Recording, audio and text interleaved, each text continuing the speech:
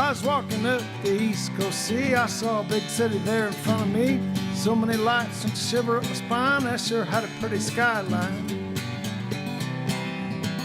Hey friend, what's that town called? New York City.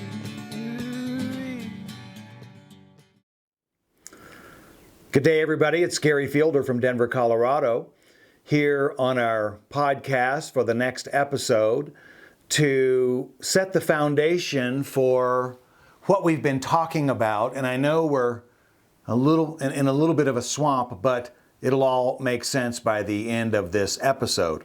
Now, of course, this is just on the pile of other media and podcasts and news sources and opinion statements that are out there. We make these clips, they're about 45 minutes long, and we're not a news program.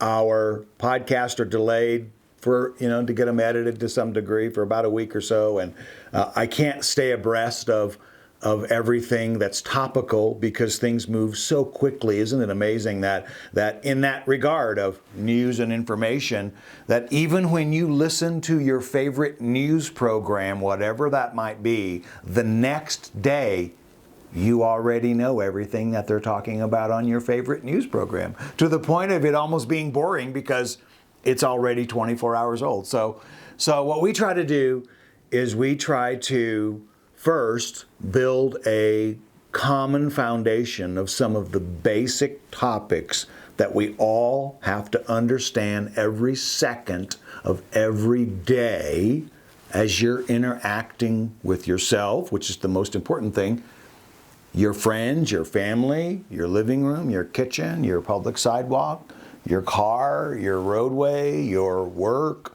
your court systems, your school systems, your voting systems, all those things that you're interacting with. Well, there has to be a foundation to that. And if you don't understand the foundation of that, well, all of that rest, all of the stuff that's out there is all just kind of malarkey. It's all just kind of BS. So if you can understand the foundation of what's happening, well, then everything that you do thereafter can make sense against that backdrop. So we've been spending some time on the initial episodes talking about a couple of things. We're going to review that and then move on to the next topic, because ultimately there are 4 topics that you must understand. Number 1, who are you? Well, you're a free and autonomous being. You might be God, you might be a lowly sinner, that's up to you, but you are a free and autonomous being. And if you are not free and you are not autonomous, somebody, something, some person is violating your human rights. We're not talking about constitutional rights. We're not talking about being a citizen of the United States. We're talking about being a human being. Now, if you're in a concentration camp in China, your rights are being violated. That's beyond any question. Those humans are having their rights violated, and we should be doing something about that. Our episodes are humbly not about that, but obviously those people, those persons, those humans, Free their the rights. Uyghurs. What's that? Free the Uyghurs. That's right. I mean, there's a whole thing about that, and we could get into almost every region in the world and just point out the gross injustices that are everywhere and the violation of people's human rights. I'll give you a good story. One time I was in court in Denver, and it was just, the docket was so busy, and there was just dozens of people there. There might have been 100 people there. I mean, there were prisoners, and there was DAs, and there's criminal defense attorneys. The crowd was full, and there's just people everywhere. Well, there was an Ethiopian interpreter, and he was standing there waiting for one of his clients to come out, and he was going to interpret. And so we're just standing there chatting, and I don't really know anything about Ethiopia, but because I had met some people before, I understood that many people that come to America are from Eritrea. And they're really not from Ethiopia. They're from Eritrea. But when they get here, they just say they're from Ethiopia because everybody knows where Ethiopia is and nobody knows where Eritrea is. So, I talking to him, and then I mentioned that. I say, "Are you from Eritrea?" And his face just lightened up. He says, "Oh yeah, yes, I'm from Eritrea." So we really start talking and connecting on. Well, he started telling me this story about how he was involved in the Civil War, and how he had been taken captive, and how he had been held in a prison for like 5 years, and it was just the most amazing story as we sat there in this busy courtroom with all of this, human trafficking going on. And I'm talking to this interpreter, and he had lived this experience of being in a prison cell in a foreign land and coming to America and getting his citizenship and then working within the system as an interpreter. I mean, everything that I've seen over the last 32 years as a criminal defense attorney and for 18 months as a prosecutor has really opened my eyes up to this entire concept of human rights, human dignity, sovereignty, and all of it. So that's my backdrop. I'm coming from the experience of having seen it, not at every level. Not at every level. I haven't been in a prison cell. I've visited many prisons and visited many clients in prisons, seen the insides of prisons, but I've never sat in a prison cell. But if you are in a prison cell, you are a free and autonomous being. You should have enough room to stretch your arms up and out. You should have the freedom to worship in the way that you wish. And although your voice may not be heard in the way that you wish it was, you still have a freedom of speech, even in that prison cell. And there are many innocent people in prison, and of course that's wrong, and we must do everything that we can to avoid that. But generally speaking, if you're in a prison cell, you likely did something that allowed the population of which you were a part of to pass laws against, and you were likely given due process and right to counsel. And although you must be treated with dignity and respect at all times, you must take responsibility for the fact that you're sitting in a prison cell, with the understanding that there are many gross injustices out there. But as you sit there in that prison cell, maybe you lost your right to vote. And that's what these episodes are all about. Maybe because of that behavior you engaged in, you lost your right to vote. But you didn't give up your right to be treated fairly, to get due process, right to counsel, right to remain silent, right to have a jury upon the charges that were brought to you. Most people plea bargain. I've only done some 450, maybe close to 500 jury trials. I wouldn't know.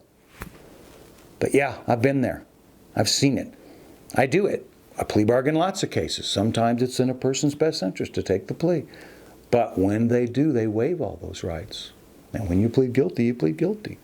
So the purpose of these episodes are to speak to citizens of the United States.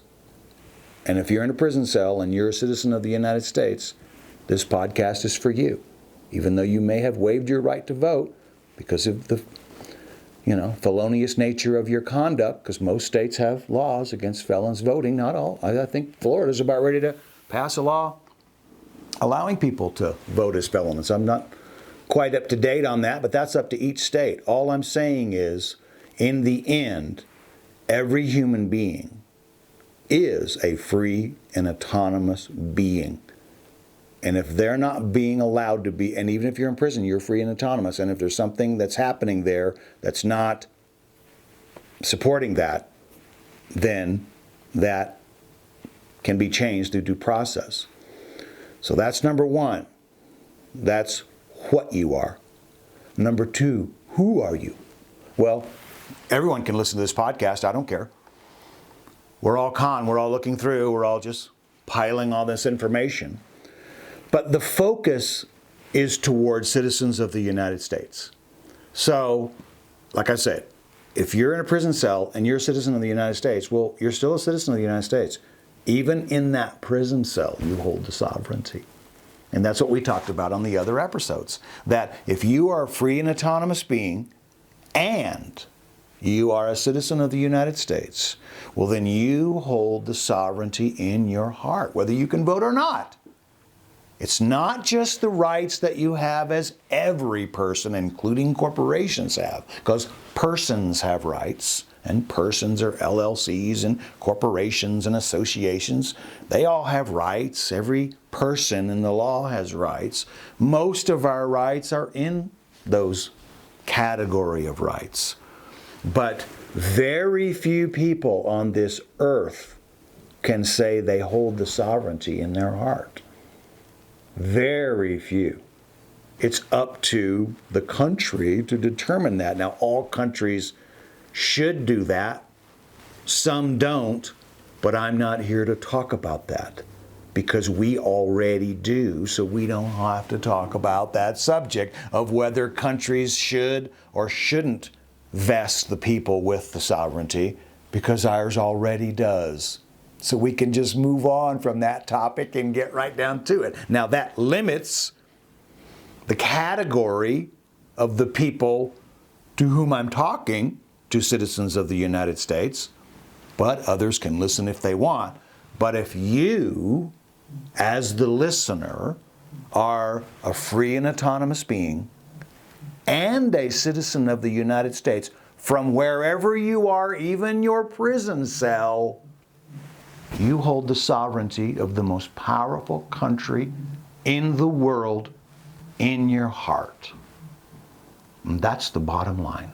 Now, one day, on episode 46 or 97, we'll get deep into Dred Scott.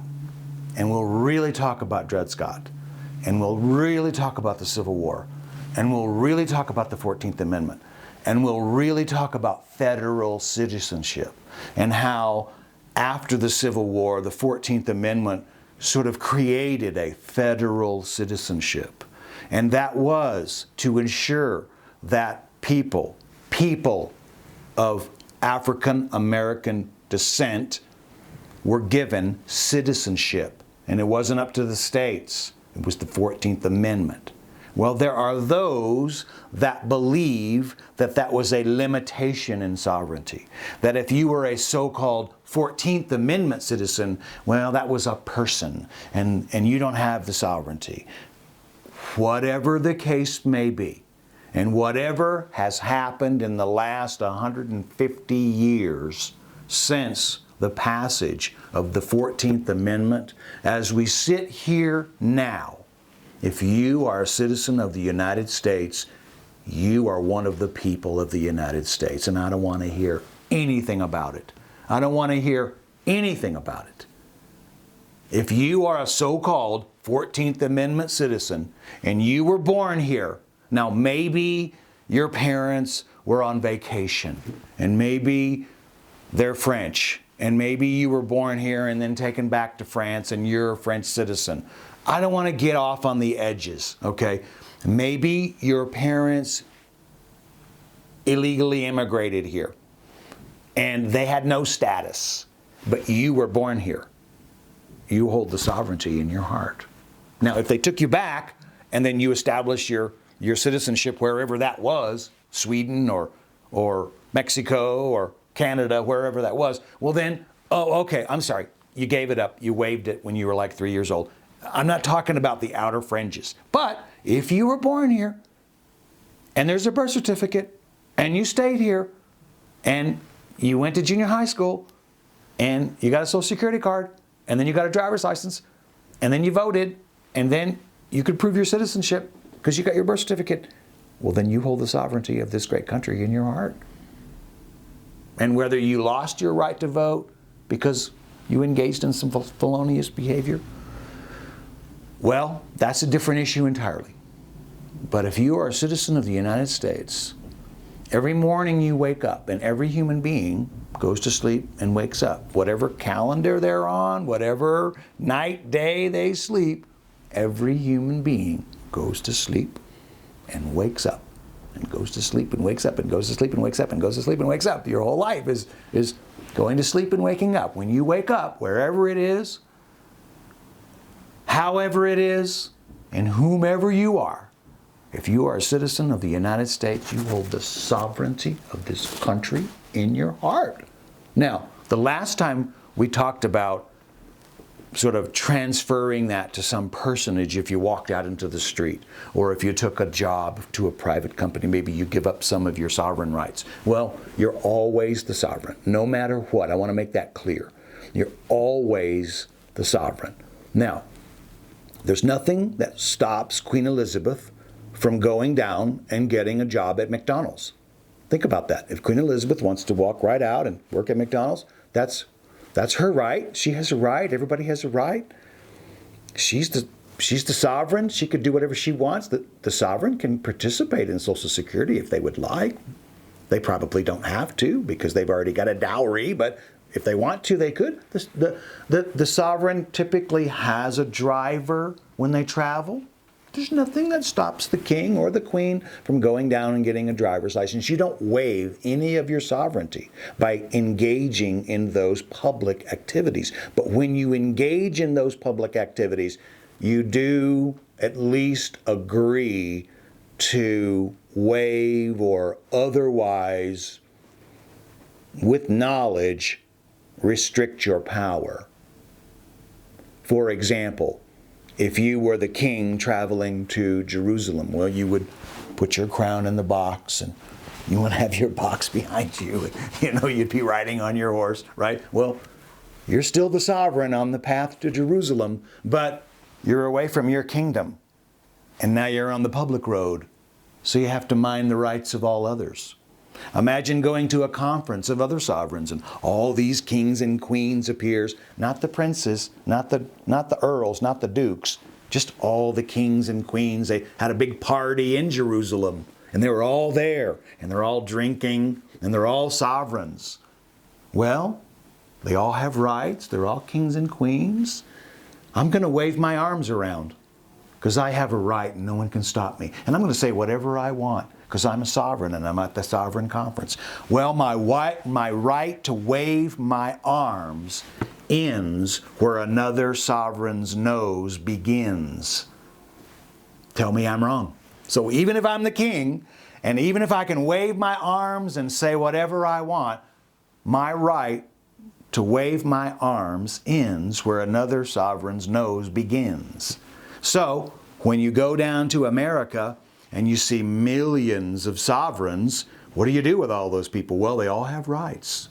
Each one of them has rights. Now, we all have those personage rights, but when you're the sovereign and you're on your property, you basically have all of your sovereign rights. Now, we've all come through this process where municipalities, police departments, states, counties have sort of learned how to invade those rights. Socially, we've evolved, for example, in the area of domestic violence. I was a district attorney in 1990-91. I saw it. I understood when that was all changing from basically ignoring that whole issue of domestic violence because it was what? Well, it was in people's homes. It was their business. Nobody wanted to deal with it. Nobody wanted to talk about it. Well, that was wrong. That was totally wrong. And having engaged in multiple jury trials and thousands of clients in that regard, I've heard all the experts, I've read all of the literature, and I understand the cycle of abuse. I understand how wrong domestic violence is. I understand how rightful the state has an interest based on probable cause to maybe enter a person's home and extract them and arrest them and imprison them for their violence. But that doesn't mean that that person is not sovereign. It just means that the people gathered in their legislatures and they passed laws, and the executive, through their police officers, made the arrest, even on private property, and took them inside a judicial system and maybe even put them in a cage, which is horrible. But it was all due process. It was all fair process. I'm not speaking about other countries. Remember, we limited it to the citizens of the United States, and each state does it differently. And I'm sure, having spent I was born in Austin, Texas. I kind of grew up in Austin before I moved to Alaska.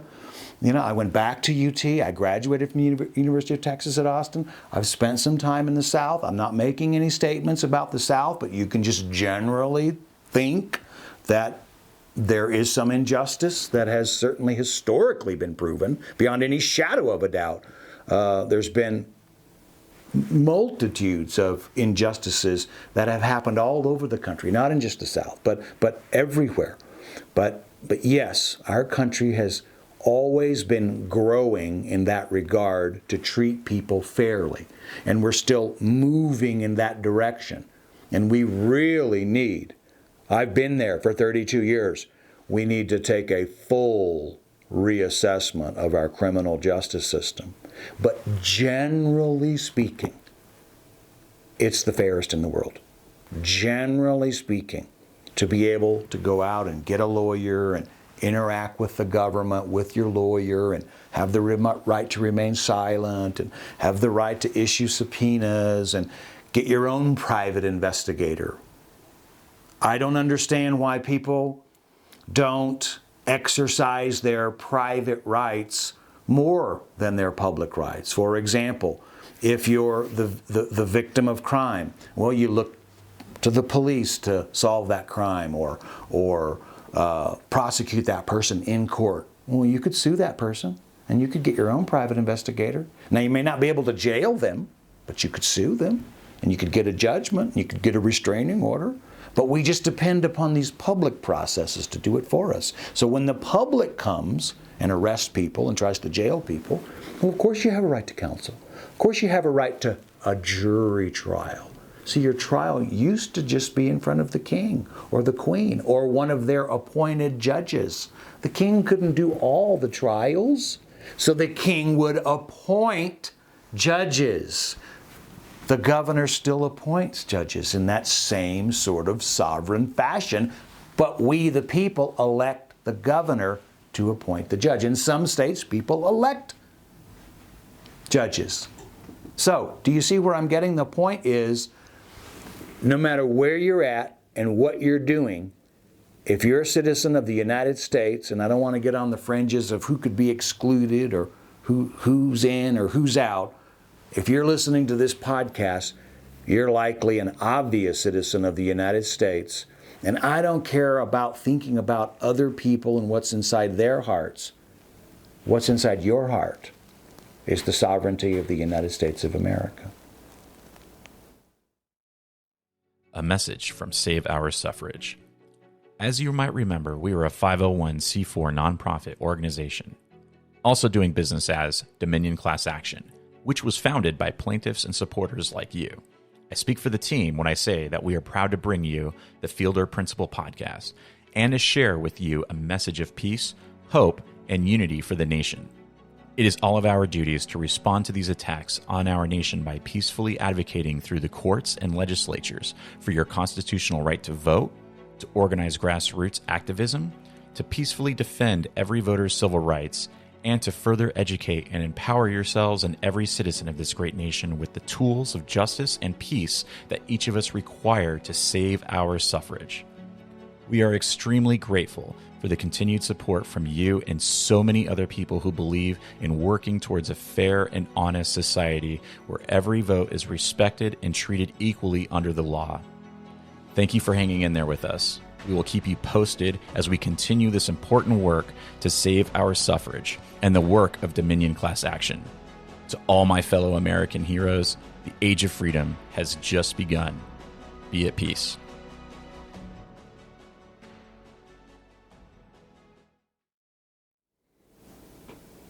Thank you. Welcome to part 2 of our podcast. So, I want to make sure and clear up a couple of concepts before we move on and finish up for today. We're so close. First of all, people get freaked out by that word sovereign or sovereignty. You shouldn't get freaked out at all. This is not about being a sovereign citizen. I have represented people in federal court, in jury trials, that are so-called sovereign citizens. I'm sure we'll give other podcast on the so-called sovereign citizen movement, which I've studied and tracked and participated in to some degree and understand from interacting with individuals that are so-called sovereign citizens. I'm not talking about that at all. If some people want to get some land and they want to be left alone, then for goodness sakes, leave them alone. Just leave them alone. They take an old truck, they drive to town, they don't have a driver's license, they don't have a license plate because they live in some community. Maybe it's a religious-based community. They drive to town, they get some provisions, they drive back to their community. Just leave those people alone. That's what I would call a so-called sovereign citizen. Now, the government, through their means, as I was talking about, they find ways to interact. They arrest people or stop people when they travel to the town because they don't have a driver's license. And through that interaction, there's been lots of controversy and lots of arguments about what their rights are to travel or to assemble or to worship or to be left alone or to not have to pay taxes or whatever. I am not talking about that at all whatsoever. I'm talking about the people in town because typically speaking, now, ironically, those so-called sovereign citizens, you think about the Amish now, they're so-called sovereign citizens. They don't really talk about that, but they can vote. They don't have to vote, and many religious people don't vote because it's against their religion to participate in a humanistic program such as elections. They don't vote. That's their right. But they can vote if they're otherwise qualified. They can vote. So that's sort of a different issue, and we'll be talking about that. But generally speaking, I'm talking about the people in town. I'm talking about you and me. I'm talking about your average Josephine. I'm just the person that has a birth certificate, didn't send in any paperwork to revoke it, just has a driver's license. I drove for years without a driver's license. I talked to these police officers. I don't have to have a driver's license. I got ticket after ticket. I finally got a driver's license. You know, I just gave in. I've got a bar card. I've got a Social Security card. You know, my kids go to public school. I went to public school. You see what I mean? I'm talking about the people that participate in the system. I'm registered to vote. I've spoiled my ballot the last 2 presidential elections, but that was my personal choice, and I made sure and cut it up and put it into 2 waste baskets so that nobody could use it otherwise, but that was my right. But I'm otherwise registered to vote, and you can look it up. So we all have our individual capacity through which we express our sovereignty. And if we're citizens of the United States, whatever form that comes in, that's a lot of power. And the reason I'm giving this speech is because if you understood that power, then you would wake up every day knowing that you have that power. And although you've given a lot of it away, the right to declare war, the right to coin money, the right to pass legislation, as I've said many times, you can pass legislation on your own property. You can go out into the public sphere, send your kids to public school, get a marriage license, but you don't have to. You can have a private ceremony. You can put your names in a Bible. You're married. You can create your own marriage certificate. You can get your own divorce. You can have your own private agreement and divorce in a private side ceremony. You don't have to engage in the public arena, and that's the purpose of this episode. If you know who you are, which is a free and autonomous being, and you know what you are, and for purposes of these episodes, I'm speaking to citizens of the United States. I'm not really speaking to those who have expatriated or from Nigeria or from El Salvador or from China.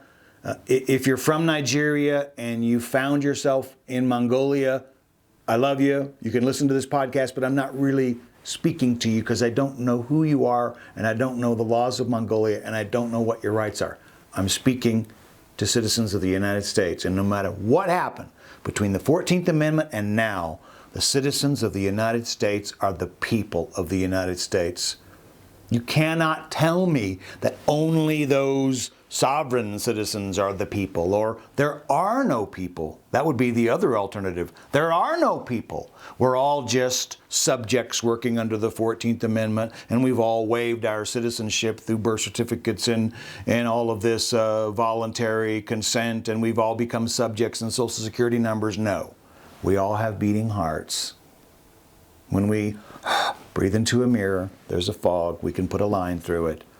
We're human beings and citizens of the United States of all genders, of all ages, of all races or cultures.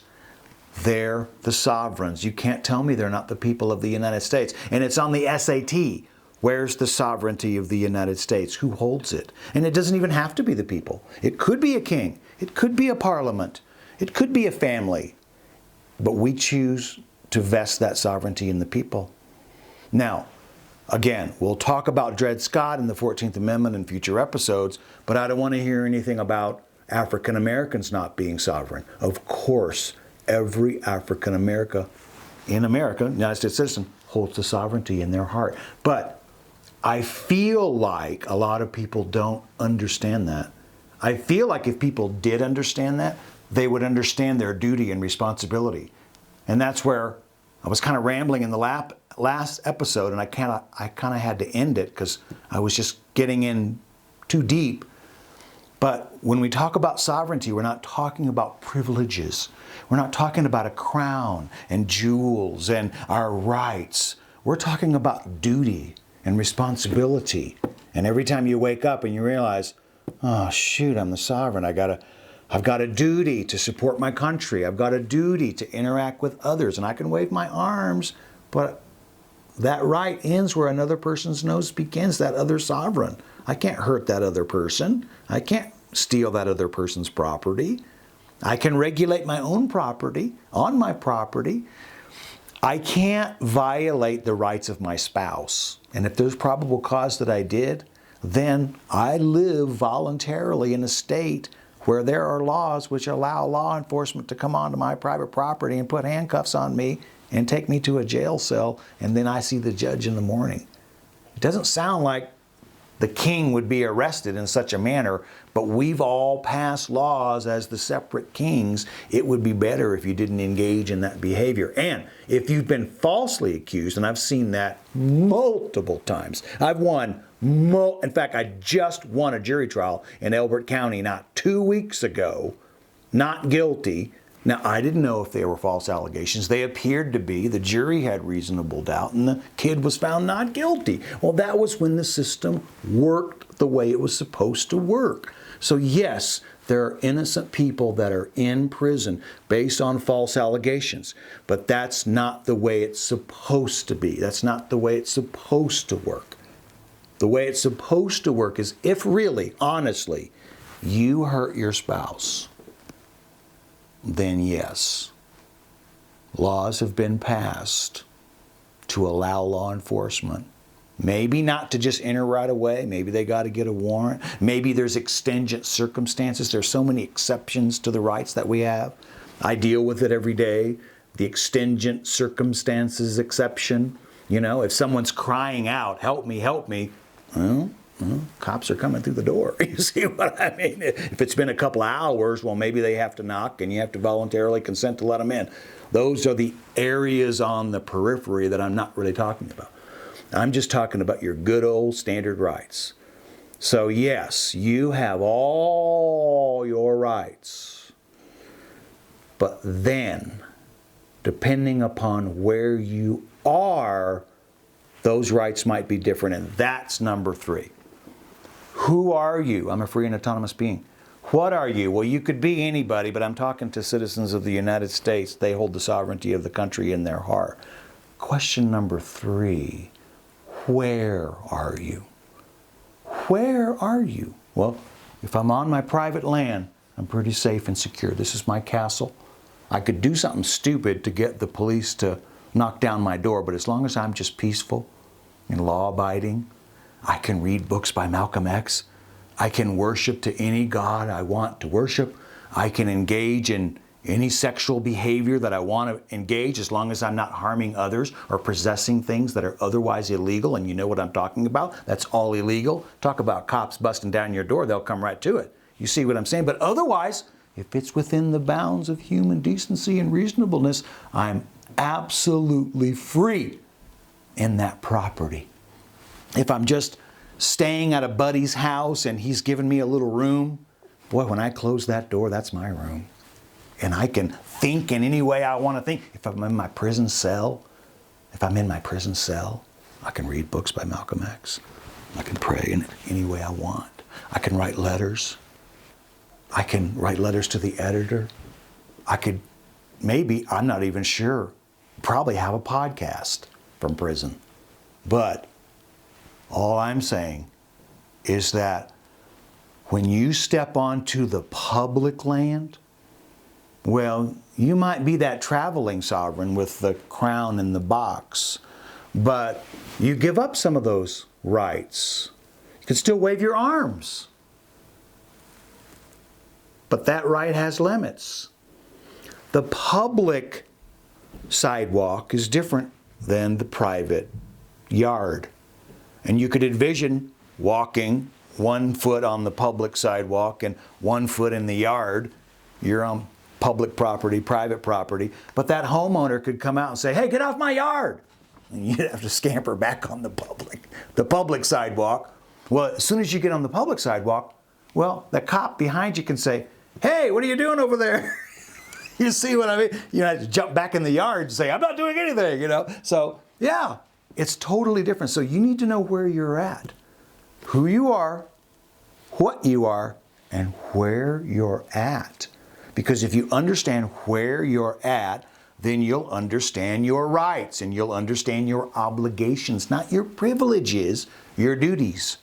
So when you're on your private land, you really have very few duties. If you invite people in, you owe them a duty of care. If someone trespasses, you don't owe them any duty. Otherwise, if you invite someone in and you owe them a duty of care and you say, please leave now, they have to leave.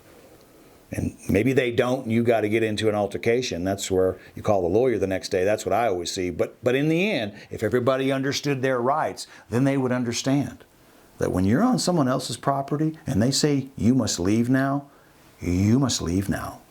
And if we understood those rights, then we would say, okay, I'm leaving. Leave me alone. Don't touch me. I'm leaving. And I've represented people in federal court who have shown up, Bruce Bauman, shown up to events, stood up in the hall, yelled at the speaker. Luke Radowski does that. He stands up, starts yelling at Kissinger. That's his absolute right. And you watch Luke. When they say, sir, you must leave now, he starts to leave. He might be yelling all the way out, but he starts to leave. And he leaves. Totally legal for him to be there. Totally legal for him to stand up and say, 9/11's an inside job, whatever they want to say. And then when the usher says, you have to leave now, well, a person that understood their duty would start moving to the aisle and walk up the aisle. You could still yell all the way, but you have to leave. You're on private property. Well, if you're on public property, that might be a different issue. Think about those students that make all those noise in the back of the classroom when a conservative speaker wants to speak. Notice how nobody comes and carts them away because they're in this school setting. Now, they're doing it at private schools too, but that's the whole point. Your rights are a little different. When you go to public school, ironically, since you have all your rights, because it's a public school, well, then they can't teach you how to dress. You can, as long as it's within bounds of decency, they can't make you wear a uniform, I always tell my children that you ask to go to the bathroom. And the teacher says, no, you can't go to the bathroom. Well, why do they have that rule? Well, they have that rule because of other bad students that went to the bathroom and didn't come back or smoked a cigarette or whatever they did. So they say, you can't go to the bathroom. I teach all my children. When you have to go to the bathroom, that is your human right. You say, Ms. Johnson or Mr. Smith, I'm going to the bathroom. And you start walking toward that bathroom. that teacher can't touch you.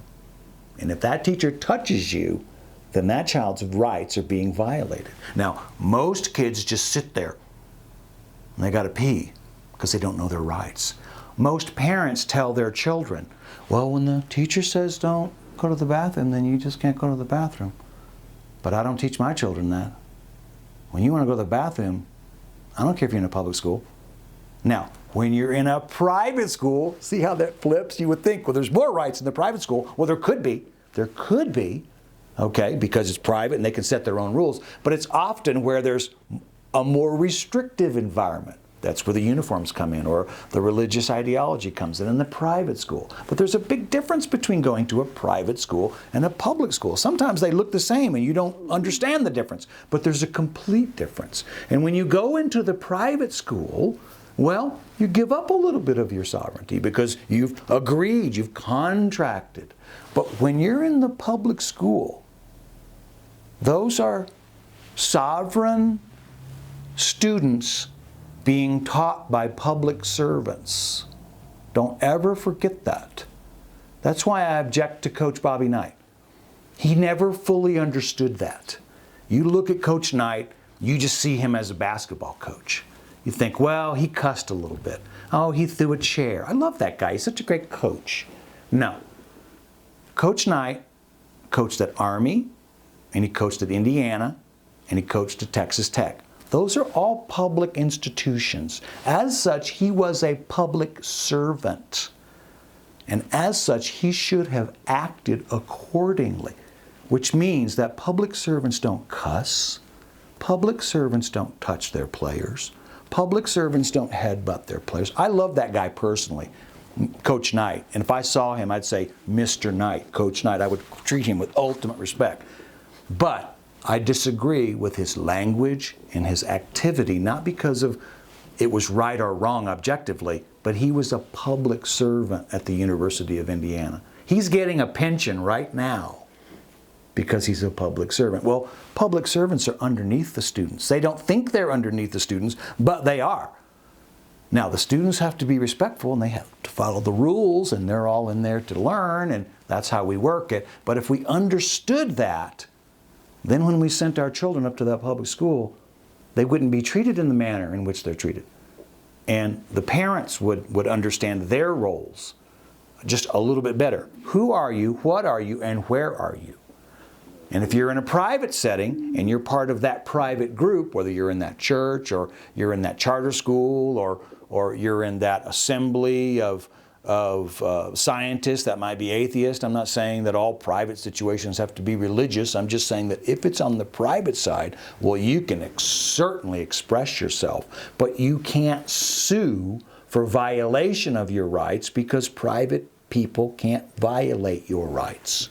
You can't sue a private entity for violating your right to speak because although you have a right to speak, if they say, no, you can't speak here, well, that's a private school and they can set the rules. Now, why am I even talking like this? Well, let's go back to the lawsuit. Let's go back to Dominion Class Action. What are those people doing? And who are those people? Well, they're free and autonomous beings, the plaintiffs. They're citizens of the United States. They're registered to vote. Their vote for president was impacted by several persons. They went to a public courtroom to express these grievances through public laws, and they've been told that they don't have standing. Well, what is voting if it isn't the ultimate expression of sovereignty? So, who are we talking about? What are we talking about? And where are we? Well, we might be in a public school voting, but no, we go behind the curtain and we close the curtain and we fill out the ballot. We don't put our name on it and we submit it. Now, think about the old days where the king or the queen appointed not only the judges, but all the sheriffs and all the landlords and all the judges, and all the administrators, and all the chancellors. Well, that was their sovereign right to appoint all of the king and queen's men and women. So when we do that through elections, it is the ultimate expression of private sovereignty. Now, we might be electing public officials. The public officials that we've either appointed or hired, the public servants I was talking about, their job is to run that election fairly.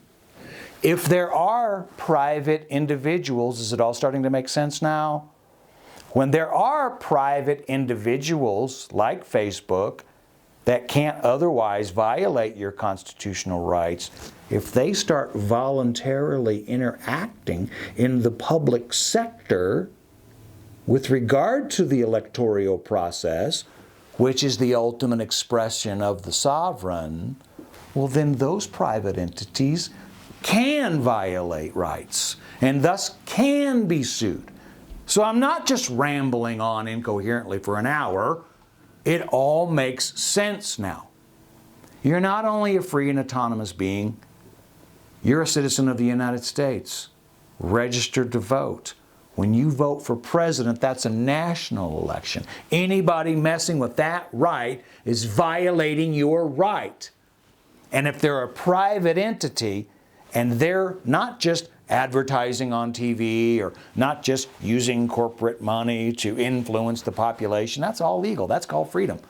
When they're interacting in joint action with the public function of elections, they're opening up themselves to liability for the violation of others' rights. And if I'm so stupid that I can't articulate it in a complaint to not only sustain a motion to dismiss, but to not be sanctioned as a frivolous lawyer, well, that doesn't mean you don't have the rights. That just means I'm stupid and I couldn't figure it out. Maybe someone else can. Maybe someone else can bring the lawsuit. But we're down to a point where this is kind of it. The public protesting isn't working. And that's one of our rights, to assemble and speak. Canvassers in Colorado now are being sued by other entities for goodness knows what. We're going to talk about that during the next episode. So a person's sovereign right to go out, maybe in their personage, maybe in their public personage, walking down a public sidewalk, walking onto someone's private property and knocking on their door and asking them some questions about their vote. Well, a lot of those people in Colorado, we'll talk about this in the next episode, are being sued by other persons for God knows what, but for that conduct of knocking on people's doors. Well, we'll talk about that because those people who are knocking on doors need to understand what they are, who they are, where they are, and with whom they're interacting. That's the next episode. That's the last segment. And against that backdrop, you can solve any dispute. Maybe there's injustice. Maybe innocent people get convicted. Maybe people get away with the violation of our rights all the time and we just never enforce them because we don't know how, and the attorneys that try to do it are found to be frivolous. But it's supposed to work. It's supposed to work. What are you? Who are you? Where are you? And with whom are you interacting? Because if you understand that backdrop, well then you can solve any dispute. Where would you solve the dispute? Would you solve the dispute on a roadway? In a park in front of your Capitol? On a battlefield? Is that where you want to resolve your disputes? Out on that sidewalk? At your front door? You want to resolve that dispute at your front door with those canvassers? No, of course. You go to court to resolve your disputes. You used to have to go to the king or the sheriff or the landlord because you were just a subject. But now you go to court to resolve your disputes. Now it could be a public courtroom. It could be private. You could arbitrate, but it could be a public courtroom. But when you walk into that public courtroom, you're still the sovereign. And when you're registered to vote, and your right to vote as that sovereign is being burdened in some substantial way that you can point to, then your rights are being violated. Your rights are being violated. So we have to come to grips with it, because we essentially have three ways to enforce our rights. Public protest, peacefully of course, through the process of elections, which we're obviously talking about not being fair. So if we don't have elections, how are we supposed to express our sovereignty? Or through enforcement of those rights in the courts. So that's what we're talking about. That's what we're talking about. So when we come back to the next episode, we're going to talk about with whom you're interacting. Because if you know who you are, and you know what you are, and you know where you're at, the next question is, well, who are you interacting with? Are you interacting with another sovereign? Are you interacting with just some corporation? A person, of course, a person. Are you interacting with a foreign entity? Are you interacting with a sovereign state? Are you interacting with a municipality? Because when that officer's pulled you over and starts asking for your ID, you're interacting with the city of Denver, or the city of Lakewood, or the city of Austin, or the city of San Diego. Maybe it's a county sheriff. Well, now you're talking about the county of Weld. You need to know who you're interacting with. You know, when you go down and talk to the clerk and he's so rude to you, or she's so rude to you, well, why are you being rude to me? You're the public servant. Hey, Coach Knight, why are you touching me? Why are you cussing? You see, but with whom are you interacting? You think you're the king, and because you're the coach, the players have to follow your orders. No, no, no, no, no, no, no. Those players are all kings and queens on that bench, and you are their servant, and they are to be treated with respect. See, if he understood that, he would have never touched anybody. He would have never cussed in the way that he did. He could cuss at his house, but he would never cuss like that on TV, and would never treated his players like that. But he didn't understand that, and his players didn't understand it, and their parents didn't understand that. But if they all understood it, none of that would have happened. His teams would have been better. So in the end, we're going to talk about that the next episode. Thank you for hanging in there. And then once we resolve those four, then we're going to start digging into these world problems that we can all solve within the context of that backdrop, the four elements. What are you? Who are you? Where are you? And with whom are you interacting? Hang in there, everybody, and we'll see you around the corner. Thank you. And it's there I'll stay and shall persist till the world sees this injustice. Power to the people I will lament. The bank should not run the government. Yeah, I better be prepared to stay there for a while. This machine kills fascists.